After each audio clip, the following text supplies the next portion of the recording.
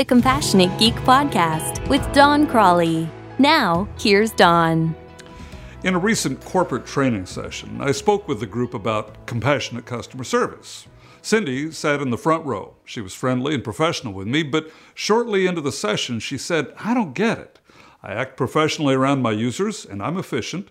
Why do I need to be buddy-buddy with them? Why is that even necessary?" Well, I wasn't really surprised. That subject had come up before, often with IT people who'd been in the job for many years and who were seasoned veterans of the IT world. I agree with the question.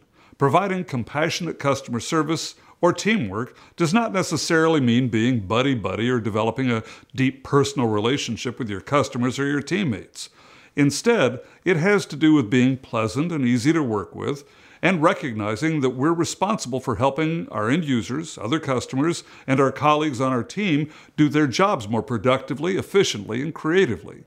If, however, you work for a managed service provider, a value-added reseller, or a similar business, it does have to do with developing a positive relationship with your customers. Now, that doesn't necessarily mean that you're buddy-buddy with your clients, but it might mean that you take advantage of opportunities to deepen your relationship with your customers, always recognizing that they are customers first and maintaining appropriate boundaries.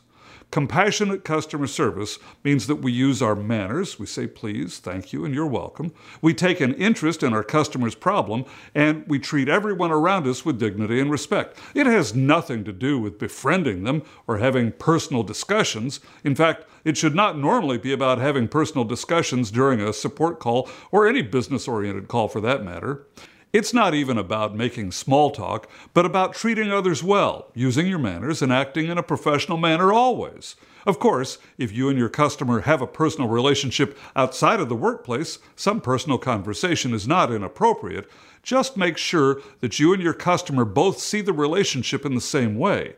Be careful about confusing a friendly professional relationship with a close personal relationship.